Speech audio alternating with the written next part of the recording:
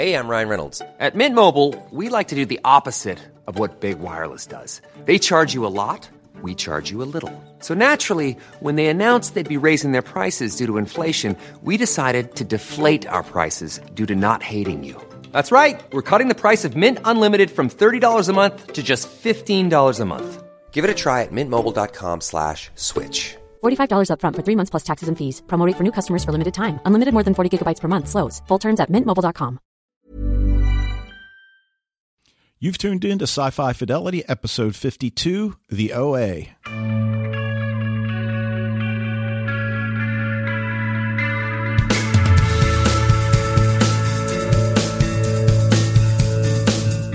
Welcome back, everybody. It's Mike and Dave with you once again, and we're talking about the OA Part 2. And it's been a while since we've discussed something other than the first season of a new show for a while, Dave. It is, and this is certainly one that's been much anticipated, especially after the ending of season 1, or as the show refers to them as parts, not seasons. So we're going to talk about Part 2, which dropped on Netflix March 22nd of 2019. And both seasons, oh, there I did it again, Mike. Both parts have 8 episodes. Britt Marling returns as Prairie Johnson and Nina Azarova. Jason Isaacs as Dr. Harvey Percy, a.k.a. Hap. We got a lot of the familiar faces back again. And as we've been doing throughout the last few months of the podcast, we're going to focus on the first 2 episodes, but we are going to bring in details from episodes 3 through 8, including the ending. Right. So when we get to that point, even though technically this whole thing is a spoiler, we're going to hit the spoiler zone button after we discuss the initial episodes, and then we'll discuss the overall season in the spoiler zone. But yeah, I do think that it's interesting that we have a series that has been gone for, 2 years, I think. I didn't realize. Yeah. And so we even talked about doing the OA Part 2. You know, whenever the OA Part 2 comes out, we're going to talk about it on the podcast. I think that was like a year ago, maybe even more, that we discussed talking about the OA when it finally came back. And here it finally is. So, all right. Well, Mike, before we get into discussing Part 2, let me do a quick recap, and I mean quick, of Part 1. But that might be necessary in this case. Right. Now, even if you saw Part 1. As a child in Russia, Nina is involved in a school bus accident, and though she survives, and of course there is some mystical situations that help her survival, she loses her sight as a result of the accident, and I'm making air quotes, result. Her father sends her to America to avoid danger at the hands of some Russian mobsters. She's adopted by the Johnsons and takes the name Prairie. When the season opens, Prairie has been missing for 7 years and has now returned. She claims to not remember the events that have led up to her disappearance, doesn't remember how she regained her sight, which for her adoptive parents is something that they just have a lot of difficulty understanding and coming to terms with. Not to mention the press. Right. It's word spreads like crazy. Yes. But she assembles a group to whom she tells her story and teaches the movements which will allow them to free her friends, who she tells them as part of her story, that are trapped in another dimension. So that's as brief as I think we want to take the time. I mean, if you haven't seen Part 1. And even that small amount, I feel like some of those things are up for question. Like, I think the fact that she doesn't remember it, she does remember. Yes. I think she's just not telling. And I don't think they're trapped in another dimension quite yet. I think she just was able to escape. And, but I don't know. It's hard to tell because it seems like she's telling the story as something that happened in the world along with the kids that she meets. But I think it's interesting that season 1 does take place in a very reflective manner. Is that fair to say? It was thinking back on what already happened, and then it shows how it affects those in the present. And then in Part 2, we have those two storylines kind of separated. Right. Now, the whole dimension thing obviously becomes a lot more at the center of Part 2, but the whole idea of teaching this group the movements, right? She claims that's how she's going to be able to free her friends because Hap is killing them over and over to try to discover whether there's anything on the other side, because each of these individuals that he has taken captive has had a near-death experience. Right. And something about having a near-death experience makes them able to be brought back more easily during his experiments. And so that's why he needs that particular type of person. Right. And then we get the final scene in the school cafeteria where a gunman approaches and is about to unleash his automatic rifle on the students when the group stands up, starts doing the movement, which allows one of the custodians to tackle him. And as a result of a stray bullet, OA is shot through a window, and that's how we're left at the end of part one. Well, I think it's very important that we say that season one had a bunch of speculation as to what was really happening and whether it was all a complete psychological break on the part of Prairie Johnson and not actually real. So I think that doubt really carried through the entire hiatus. Absolutely. And that was realized through the character of French, who was the group skeptic more than I think the others who bought in more unquestioningly. But one of the questions I think that viewers have after watching part two, we get a lot of answers for things that happened in part one. Does that detract from the mysteries, especially the ending? Yeah. I mean, I think it really does. When you're first watching it, you're like, well, some of the mysticism is gone. If season one had been the only thing we ever got to see of the OA, we'd always wonder whether OA was making the whole thing up, whether she was still alive, because Steve seems to indicate, take me with you, as he runs off to the ambulance instead of her just dying. And so much of it is so culty, do these crazy movements and also, by the way, die and then go to the next dimension. That seems very, very much like drinking the Kool-Aid. Well, I guess what I accept is they probably feel the need to give viewers some answers and some explanations. I mean, we do learn that the gunshot that OA suffers at the end of part one does kill her. Yeah. And of course, in the 2.5 years or however long we had to wait for part two, we didn't really know what the outcome was going to be. But one of the things I really love about part two, because it expands on this, is its investigation, its examination of the multiverse theory. And you and I have been down this road many times, and I really feel as if this does about as good a job as I've seen. I mean, Charlie Jade is good, but Counterpart and Fringe have nothing on this multiverse. Yeah, I would agree with you. And those are outstanding shows in their own right.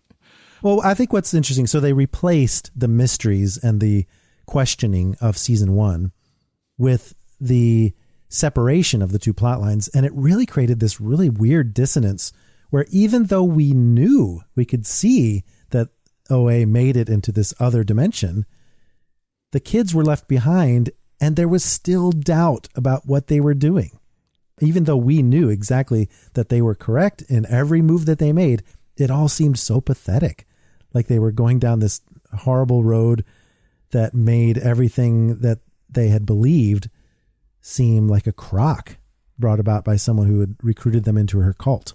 Well, I know what you're saying. And I guess as I watch and rewatch and really look at the nuances of the different characters, even though they have their doubts as to what really happened or maybe didn't happen, it's the fact that we have formed this family. Yeah. And I forget which episode it's in part two. And I think they ask it of Buck, did you make this up just to bring us together? Yeah. And of course, Buck doesn't, but I think it speaks to the fact that they all need this in different ways, whether it's Steve and the scenes of him running after the ambulance. Right. And this particular dimension has all of them living terrible lives. They all have problems that far exceed anything that they probably would experience in the other dimensions. And I think that's thematically running throughout this series, that you have to transcend that. That's what the OA was. Are we just going to live this life, day after day, the same drudgery, or are we going to see what is bigger out there? Right. Now, I guess before we go too much further, a very quick down and dirty multiverse theory.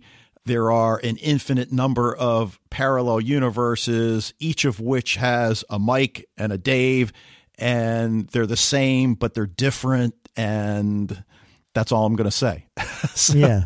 Well, and that's also, it's so different from like Counterpart, for example, where the two people are distinct from each other and, they might hate each other, but they each have the right to exist. Not so in the OA. You just overwrite them, but they're still in the background. And I think in the first two episodes, we were okay with that. It wasn't until the very end when the concept of embracing the different selves and incorporating them into one person, right, that it starts to get really interesting and crazy and metaphysical. Right. So what we learn is that Prairie, Scott, Renata, and Rachel, who were captives with her at the hands of Hap, along with Hap, have all had their consciousnesses jump to their parallel selves in another similar yet different universe. And as you said, it sort of overwrites. But again, as we learn through Prairie later on, she learns how to control not only Nina, but Prairie. Right. And I think that's important that they didn't start out that way. The first couple of episodes, Prairie doesn't even care what Nina's like. She has no interest in learning more about the person whose body she just took over with her consciousness. Right. But, the other thing there's a lot of things I love about this series, but the character of Hap, he's a man who has held these individuals captive for 7 years, deprived them of physical human contact. And yet now in season 2, we realize, damn, he really was onto something. Yeah, that's true. The end justifies the means. In his mind, of course. And yeah. it doesn't take away what he did, but we do see Hap in a different light. But the other detail that we have to now grapple with is why Homer didn't jump. And of course, we know from part 1, Prairie and Homer were in the cages next to each other and ended up falling in love with each other, even though they had no physical contact. So then we wonder, well, did Homer not jump as a result of a conscious decision? Yeah, and I don't think we have an answer for that. We just have to accept that something went wrong. Right. And you've already used the word metaphysical, and I think that's a word that we could use probably every paragraph as we discuss this show. But episodes 1 and 2, I mean, at the beginning, right away, we're presented a different set of characters, and the story seems to be going down this path where a detective is searching for a missing girl named Michelle. And we get this Vietnamese woman, Mrs. Vu, comes to Kareem Washington, who we later learn at one time was an FBI agent and now is a private investigator. And she's asking him to help find her missing granddaughter. Right. Has $30,000 to pay him. So plenty of expense money, because this money came from a video game that Michelle was playing that somehow has something to do with her disappearance. And I love that has nothing to do with the OA part 1. It's a completely different premise. So you're wondering, what the heck are they doing at this point? Right. I like that they establish right away any questions we have about Kareem's motives are taken away, I think, by that scene when he's riding on the bus with the grandmother and she falls asleep and her head keeps falling on his shoulder and he pushes it away and it comes back again. And he is fascinated with this story. And I think, again, more so when he learns that she apparently made all of this money playing a game on her phone. Right. What a weird but wonderful thing to start us off with. And I have to say, the actor Kingsley Ben-Adir, who plays Kareem Washington, outstanding job. I mean, he should have been in season 1. I would have loved it. Right. I don't know how they would have done that, but Right. Now, as he's investigating the story, we get that scene when he goes to the apartment of a couple that has apparently agreed to let Michelle stay with them as she's homeless, and they have a young son named Donald. And Kareem senses Donald wants to tell him something, and he meets the boy out on the street. And Donald, again, I love it. He just takes Kareem's hand and then leads him. And at first, he goes down that street where there are all these homeless people living in tents. And we assume he's going to stop at one of these tents, but no, he keeps going. And they end up at this, I know I have in my notes, Gothic building. It's probably not really Gothic. I don't know. But it's a huge house at the top of a hill, vacant. But he says Michelle sometimes slept here. And what gets Kareem's attention are these drawings on the ceiling above where she has her bed. And clearly they're important. He uses his phone to take pictures, and the clues are starting to come fast and furious at this point.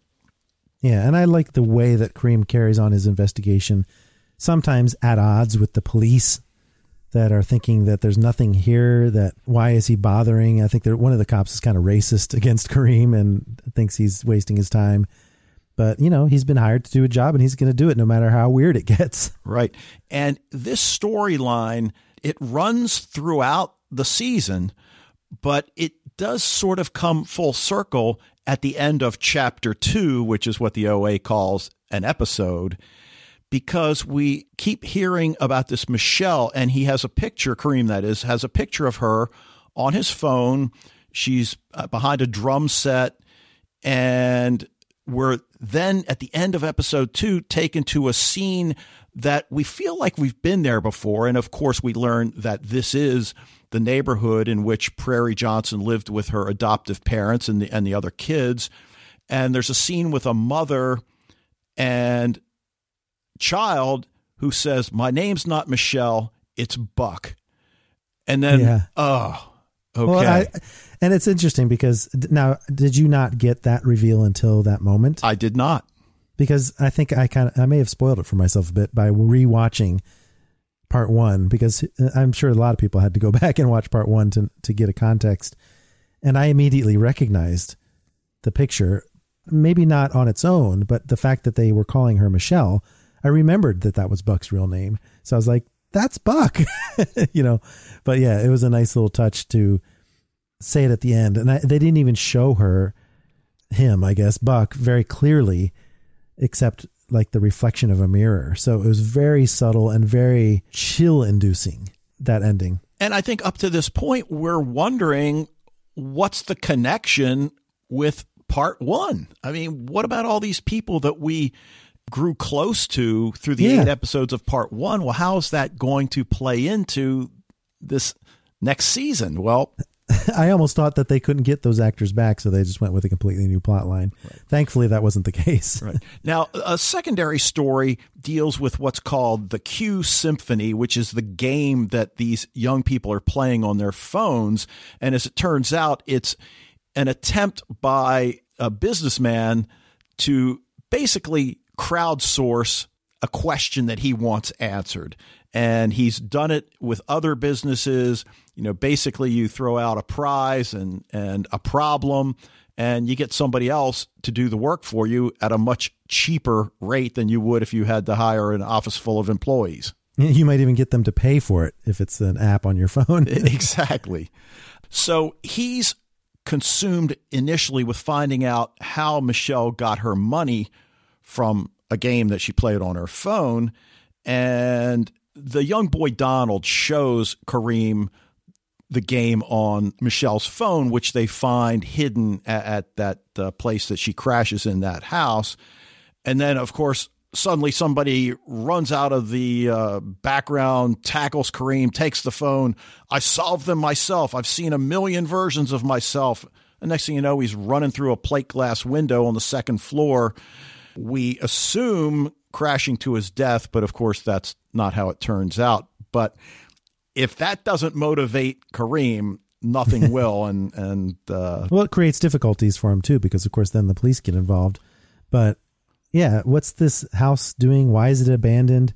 What's it got to do with the game? He even runs into a girl played by Zendaya, which that was a surprise appearance by Zendaya as the young girl who shows him how to play the game, and he thinks he's got it all figured out, you know, the augmented reality with the steps that lead up the hill, but it actually, he has to turn around and look at it from a different view. This is a theme that plays throughout the OA, is you have to look at things from a perspective that you're not expecting. And they talk about the astronauts going to the moon and then looking back at the Earth. That's everything to do with what OA is trying to get people to do. That's sort of like the angel's lesson, if you will. Right. And, you know, you mentioned this young girl that helps Kareem and explains to him that, you know, the game at some point goes into real life. She thinks that not only did Michelle get to, I forget whether it's level 4 or level 5 that pays you $31,000, but she thinks Michelle solved the end puzzle. Why she's disappeared, because that apparently got you $1 million if you solve that. But so now he's on the trail of Pierre Ruskin and an organization that he has called Curie, C-U-R-I. And I love the way he gets inside the building by crashing into the truck of the cleaning crew. And then, hey, I'll give you $400 to put me on your crew. Take over for one of your guys. Yeah, I like, he's got a very unorthodox, but very private eye style of working his magic. Right. But he gets inside, and at first he's horrified by what he sees as he's crawling through the vent above this room where all of these people are lying on beds. And I mean, there are dozens of individuals. Mostly kids. Yeah. But it doesn't take him long to figure out that this is some sort of a sleep study or dream study. And of course, we learn that they're recording their dreams.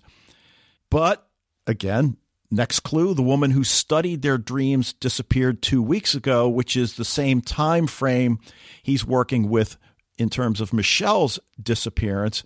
So now he's wondering, all right, did the doctor see something she wasn't supposed to see? What's the Ruskin connection? And we learned that this doctor's name is Dr. Marlowe Rhodes. And this Dr. Rhodes not only has dropped off the face of the earth, so to speak, but his friend Mo tells Kareem that it's a perfect scrub job. You know, I mean, it's as if she doesn't exist at all. But she does give him a lead. It's the address of a bookstore that she frequents. And the reason she knows that is because she found that Dr. Rhodes had been audited by the IRS. Yeah. And what a great, I mean, he just has such great infiltration methods.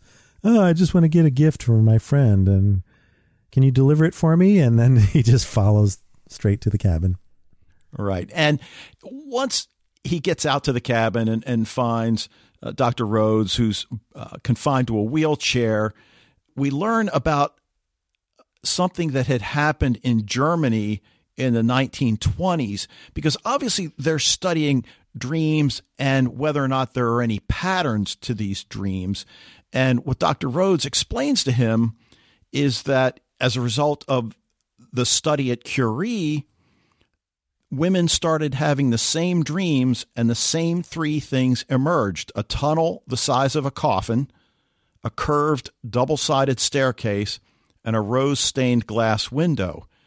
And as she explains to Kareem, well, you know, there are thousands, probably tens of thousands of buildings around the world that have these items, but there's only one that has all 3. And it's in San Francisco. And it's that house that we're then presented with. What is it? What does it do? The game is designed to lure kids to the house so that Pierre Ruskin can figure out what the heck is going on. Right. And that wasn't the original plan. I think the original plan was to use these kids to use the dream images and all the commonalities, the algorithms, to predict what would be coming next technology-wise that he could make money on, like ride sharing or all that kind of stuff. But I think it must have been the conclusion that came later in the series that Nina came to him to introduce these other concepts where you could figure out something that was even more powerful than making money. Right. And at this point, still, we're wondering, all right, how does all this connect to season 1? Yeah. Kareem finds out that Nina Azarova owns this house. Yes. And he learns that she's been committed to Treasure Island. So why don't we take a quick break, and then we'll come back and talk about Prairie as Nina and more of the mysteries of Treasure Island.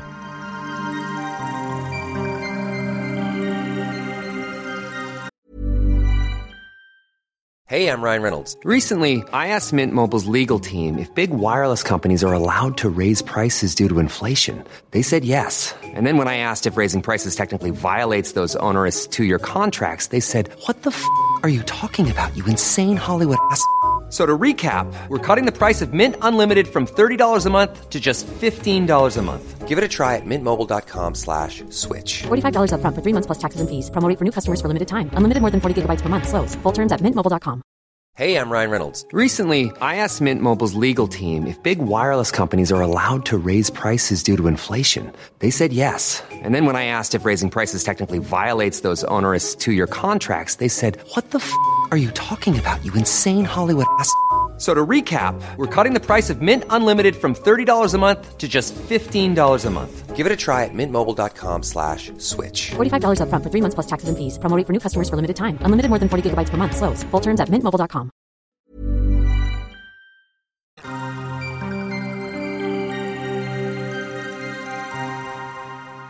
All right. Well, we've laid out, I think, some of the, I don't want to say the central mysteries because they're not necessarily central, but they're certainly integral. So why don't we talk about Prairie Johnson as Nina Azarova? Because at first we're wondering, all right, who's Nina? Russian? And we're like, wait, what? It's Prairie. And of course, then we go back to our memories of season 1 and that, you know, she was born Russian and, you know, was adopted by a family. But we get that scene where she's on a ferry and right away there's a totally different perception we have of her, the way she's dressed, the way she has her hair, the way she wears her makeup. Everything's totally different. This is not Prairie, even though it is. Yeah, remarkable job of making her look distinctly different from her season 1 persona. Right. Now, we probably should go back real quickly to the opening of episode 1, 7 hours, 51 minutes earlier. Yeah, that one of the big mysteries that keeps showing up. You go out there on YouTube, any of the videos that say the OA ending explained, which is a very popular thing to do these days. One of the big mysteries is, what did they mean by 7 hours and 51 minutes earlier? And there's a lot of speculation about that. I don't know. Well, we see her on a ferry and she starts having some kind of an attack, clutches her chest and says she's been shot in the chest. And of course, those around her are initially startled and come to her aid. They assume she's having a heart attack. She's rushed to the hospital. But then we find ourselves in the ambulance after Prairie was shot at the school. So now things are starting to become clearer, sort of, Yeah. you know, that this is, okay, is she experiencing being shot in another life, in another universe? And of course, that's what we learn is happening. So that the assumption is that as Nina Azarova clutches her chest on this ferry in another universe, Prairie Johnson has just taken a bullet, an actual bullet, right, to the chest. And died, sending her consciousness to this new dimension. Right. So Nina is now resting in a hospital, but she doesn't have a Russian accent. Yeah. She has an American accent. It's 2016. And she doesn't really remember things. The nurses have her wallet, which has ID for Nina Azarova, an address, and probably, you know, all sorts of other identifying items. But the nurse is just asking her some basic questions. How many fingers am I holding up? You know, can you blink? Who's the president? She says Barack Obama. Who? Who's that? And we see on the TV that Biden is in fact president. And I think then takes us back to the fact that when Obama ran for president, he was a first-term senator. So yeah, it's realistic. It is realistic, of course. So at the time when Prairie Johnson got shot outside of the school cafeteria, her consciousness traveled to another universe. Because of the 5 people doing the movements. If they hadn't done that, it wouldn't have worked. Right. The 5 people doing the movements in the cafeteria. And, later on, French tries to dismiss that. It didn't really have any effect. The gunman was distracted because it was weird what we were doing. Yeah. And it gave the custodian a chance to then tackle him. Okay, maybe. But as you say, the key element here is that the movements allowed her to travel. I think it's interesting that she spends this time adjusting to her new dimension in a very overt manner that almost makes me think, you know what, you ended up at Treasure Island, but that's because you really weren't very subtle about your reactions to things and didn't hide it very well. I mean, obviously people are going to think she's crazy if she's saying, not just Barack Obama and Joe Biden, but, much more overt things that make her sound crazy. I mean, obviously, narratively, she had to get with Hap and all the rest of them, but I just thought that was interesting. She kind of screwed herself. Well, and I understand what you're saying. I guess in her defense, did she have any experience with jumping to another universe? It's almost as if... Yeah, I'm so blithe about that fact. Right. I mean, they were inside doing the movements. She was outside because she sensed danger and was coming to them. So I'm going to give her a break, but okay.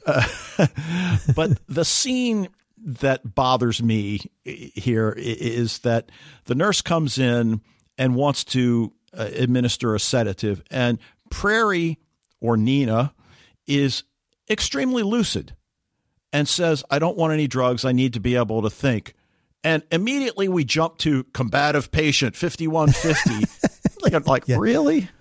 Yeah, that's what I'm saying. They obviously were contriving this situation to get her to Hap, but yeah, maybe a little over the top. Right. And then we get that scene where they arrange a Skype call with her mother. And, again, it takes us back to last week's discussion of the Twilight Zone when people are erased from life, I guess, if you will, and her mother doesn't recognize her at all, and then things start to click for I guess we should call her Nina. She's Nina to everybody in this universe, even though her consciousness is Prairie. And I think this is all speaks to the notes that she takes later, where she's trying to track down how this dimension is different, where it diverged from her reality. And I guess she comes to the conclusion that the bus accident didn't happen that gave her her initial near-death experience. And so this Nina grew up a perfectly normal life in Russia and was able to have much more prosperity and was never adopted and was never Prairie Johnson. So right. That one change caused this entire part of this dimension, at least from her perspective, be different. Right. Well, the other interesting thing, though, we learned that her father did not die at a young age. Right. However, when she learns that he's died recently and she asks, well, how did he die? He was shot in a bathtub. So it sounds as if he was still consorting with the same kind of people that he was in the other universe. He just managed to avoid, I guess, getting killed longer in this universe. Right. Same oligarchy, different circumstances. Right. But as you said, they had to contrive a way to get her to Treasure Island. And it was described as kind of a posh facility. And of course, it turns out to be anything but. The door opens. She immediately recognizes Homer. And he's, of course, surprised, but it's Dr. Homer Roberts. And she's, well, it's me, OA. He has absolutely no recognition. And we know he's being truthful, being honest. Right. And I think it was also pretty clear, even before any conversation took place, that as Nina passed by the other inmates, if you will, that they did recognize her, even though it was tough to recognize Scott in particular, who had dreadlocks in season 1 and was clean shaven in this one. But, they did recognize her, and it was clear before they even said a word that was the case. Right. So Dr. Roberts is going to take her to meet the director. And of course, we've seen she's been labeled a combative patient. She's been transferred to this facility. She's acting like she recognizes this guy who has no reciprocal recognition, takes her to the director. And of course, it's Dr. Hunter Percy, a.k.a. Hap. And he looks at her.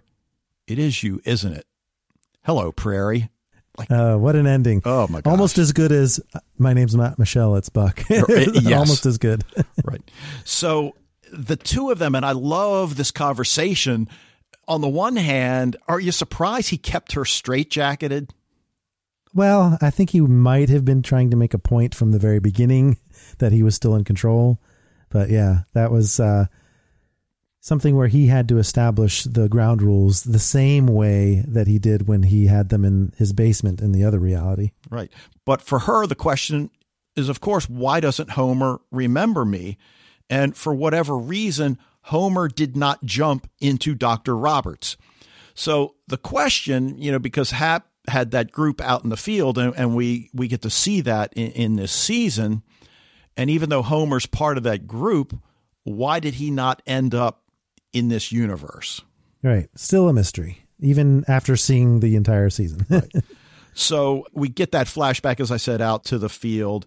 And I love the fact that, you mentioned that Prairie kind of messes things up for herself by acting crazy, if you will. But then we see when Hap transfers to Dr. Percy, he's kind of out of his depth as well. I guess he has more of a recognition of what actually has just happened. And you see him like touching his hands, feeling his hair. And it's this glee that, damn, it worked. Yeah. Yeah. And it's funny that it takes all of the season pretty much to figure out why did so many of them from his version of the movements end up in the same place in this reality. And I guess it comes to fruition that, you build these families, you build these connections, and they carry over between dimensions. So the fact that he's a psychiatrist with these patients that he had in his study in the other reality is no coincidence. Right. So the question becomes, how many dimensions are there? I guess the multiverse theory says an infinite number. Mm-hmm. He thinks she consciously navigated to this dimension and assumes, I think, that she's going to work with him to learn to control whatever. But how can he think she's not going to remember those 7 years that she held all of them captive? Yeah, he's definitely got a warped view of his altruism. I mean, he literally thinks the end justifies the means, and why doesn't anyone agree with me? That's his approach to life. Right. And I like the way Homer is presented, or Dr. Roberts, that he has heard the story that all of these travelers have been laying out in group sessions or individual sessions. So he knows pretty much by heart what it is she's going to say. That's the thing, is that Homer thinks that Dr. Percy walks on water because he read some book that he wrote and was taken in as sort of a mentee. And so when Hap kind of comes up with this idea of a group delusion, which has no merit in psychiatry at all or psychology, Homer just buys it, even though it makes no sense. This is the only case in the world of this happening. But, Dr. Percy is such a great guy that he's the one to study it first. Right. Now, we mentioned Scott and Renata are there. Rachel can't speak. We learn that she has brain damage from a car accident as a teen. So again, I go back to Travelers when the one consciousness is put into an intellectually challenged young woman who now suddenly is no longer intellectually challenged. And I have to explain that. Here it's sort of the reverse. And she's still trying to communicate. And I love that she knows things because Dr. Percy has used her as an assistant. And so, she actually has some things to share, but she has no way to share it at first. Right. But at least we get those recognition scenes so that Nina understands that, no, I'm not crazy, that they all did jump. Of course, they want to know how she got there. And again, I'll go back to your term metaphysical, that she says it's because she thought about Homer and Homer's here. Yeah. All right. I'll go with that. They don't know anything about the kids and the fact that she told her entire story to these other people in her life. So they were like, how did you do it without other people doing the movements with you? So that makes sense that they would wonder that. Right. But she eventually learns that Hap is apparently building an interdimensional map, which makes perfect sense, really. I mean, when you discover something like this. But we go back to the house.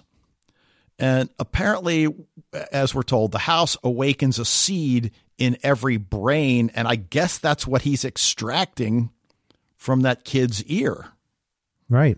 And of course, later on in the season becomes clear that that is his map, the seeds and the garden that grows from them. Right. Now, what we've just been talking about really encompasses episodes 1 and 2. I mean, we've thrown some other ideas out there, but why don't we just hit some of the highlights of episodes 3 through 8, including the ending, in our spoiler zone. You are now entering the spoiler zone. So yeah, Dave has a appropriately placed spoiler zone here because the first 2 episodes only encompass really OA's story and Michelle's story, the New Dimensions story.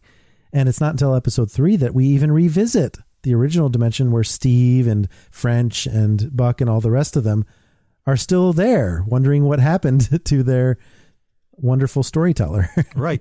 And what gets things going in episode 3 is that Buck sees who he believes to be Rachel in a mirror.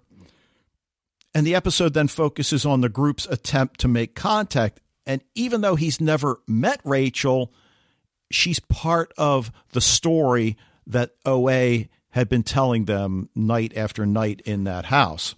Yeah, and I think it's interesting that it takes a while for us to figure out the house connection.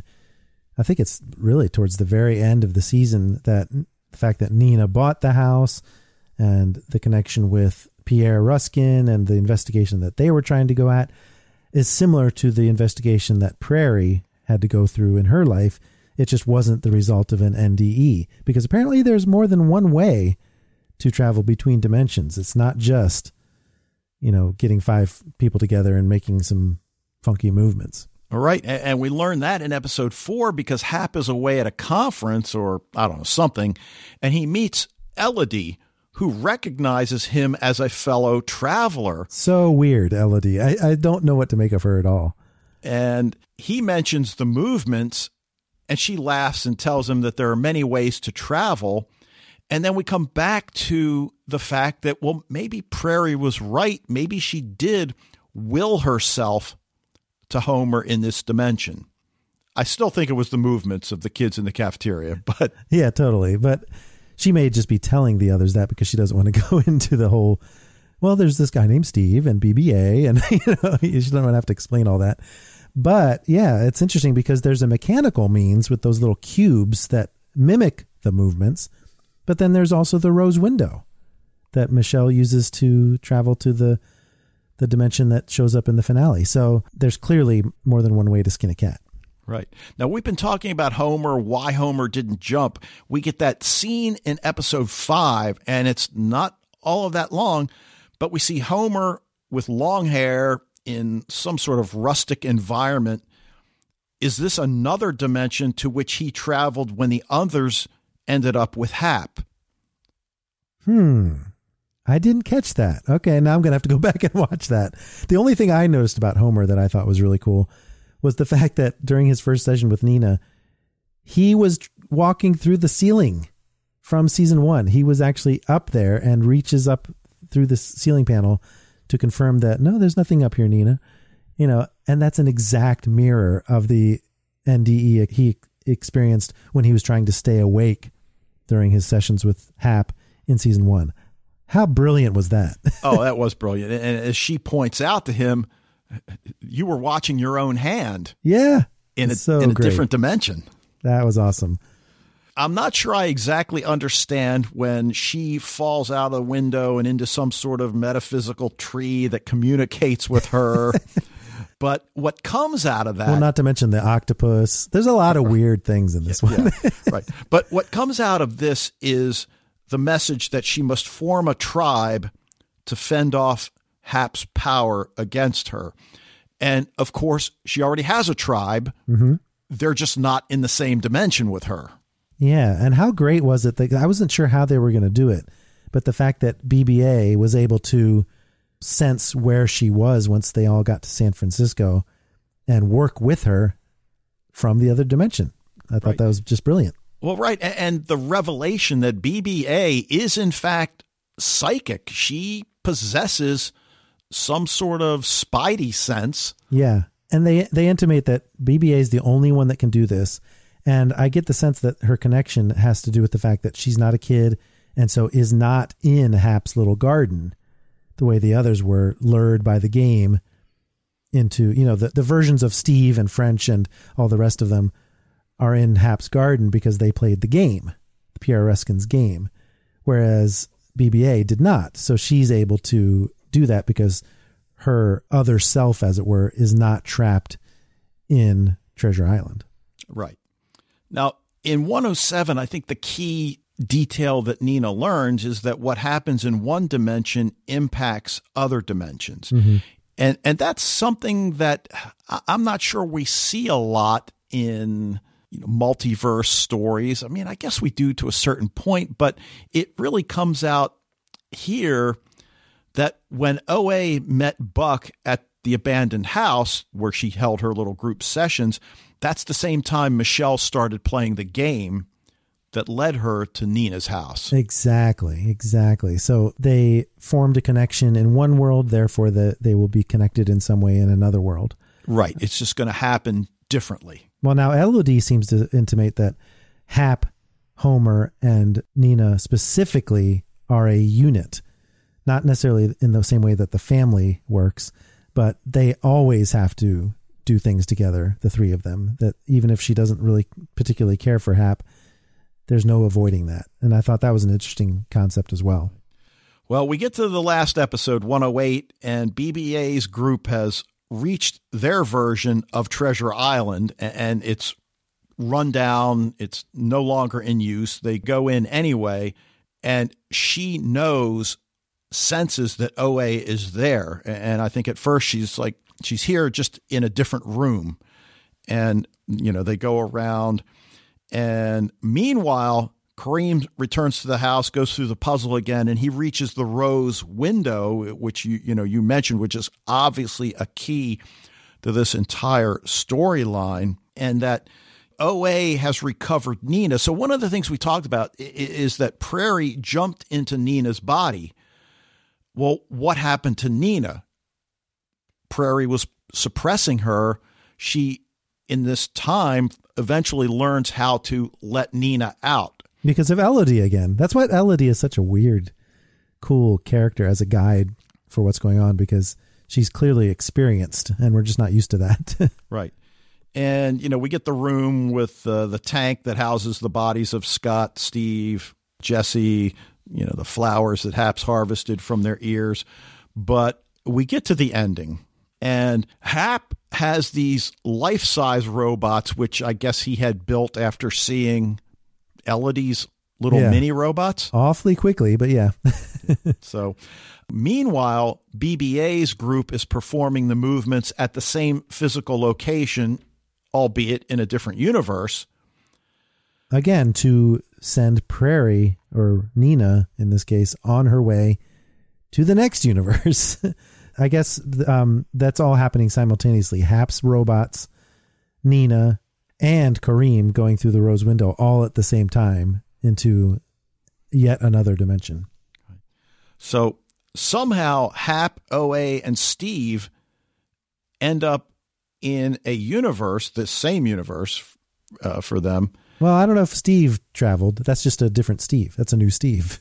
Well, I don't know. That's a good question. Is it our Steve? Otherwise, well, he's chasing the ambulance again, but I think he does say Hap. So yeah, you're right. And this is what Kareem sees as he looks through the Rose window, and he's looking down, and immediately we recognize it's a movie set. Yeah, well, a TV series set. in which Jason Isaacs and Britt Marling are making a movie about the OA's second season. Yes. And of course, this is very meta, but I'm wondering right away, okay, is this some kind of misdirection? They're not going to do this, are they? I don't know how they can, but yes, it does look like they're going to do exactly that, because Kareem is just going, oh, I found Michelle. She's in this OA Netflix version of the world.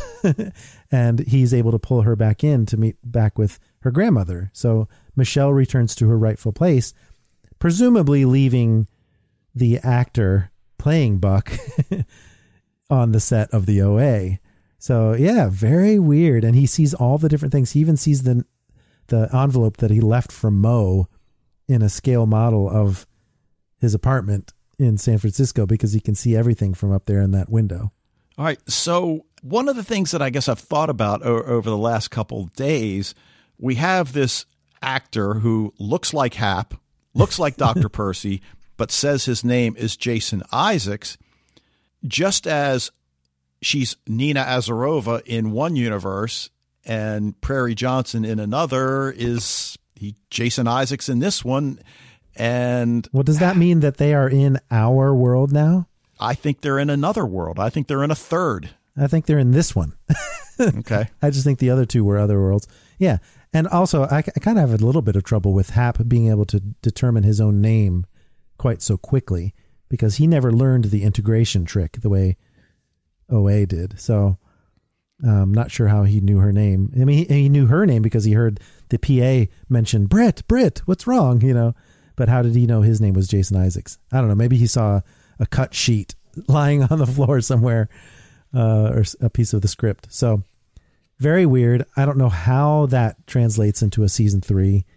So you think that maybe they'll just play with it a little while and then go in a completely different direction? From everything I've read, they have it mapped out for 5 seasons. Wow.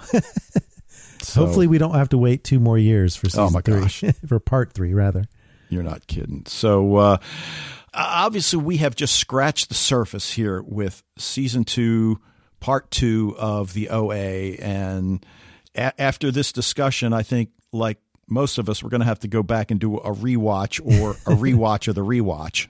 Yeah, this is a very special case. The same way as with Russian Doll, we did go a little bit longer. Don't expect us to do this every time. It's only for very special cases where a lot of discussion is warranted that we want to go full season like this. But hopefully just going after those first 2 episodes and then doing the overview kind of kept it a little bit more concise for you. But yeah, that's the OA part 2. I mean, I think it's just going to be something that people will discuss for a long time.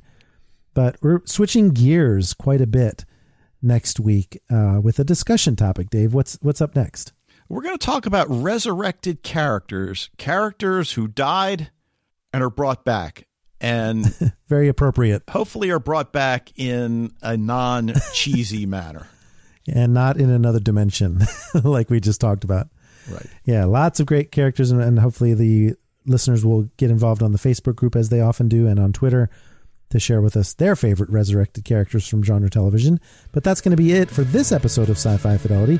Keep up the discussion on social media. You can follow Den of Geek on Twitter and Facebook at Den of Geek US, and we are at Sci-Fi Fidelity.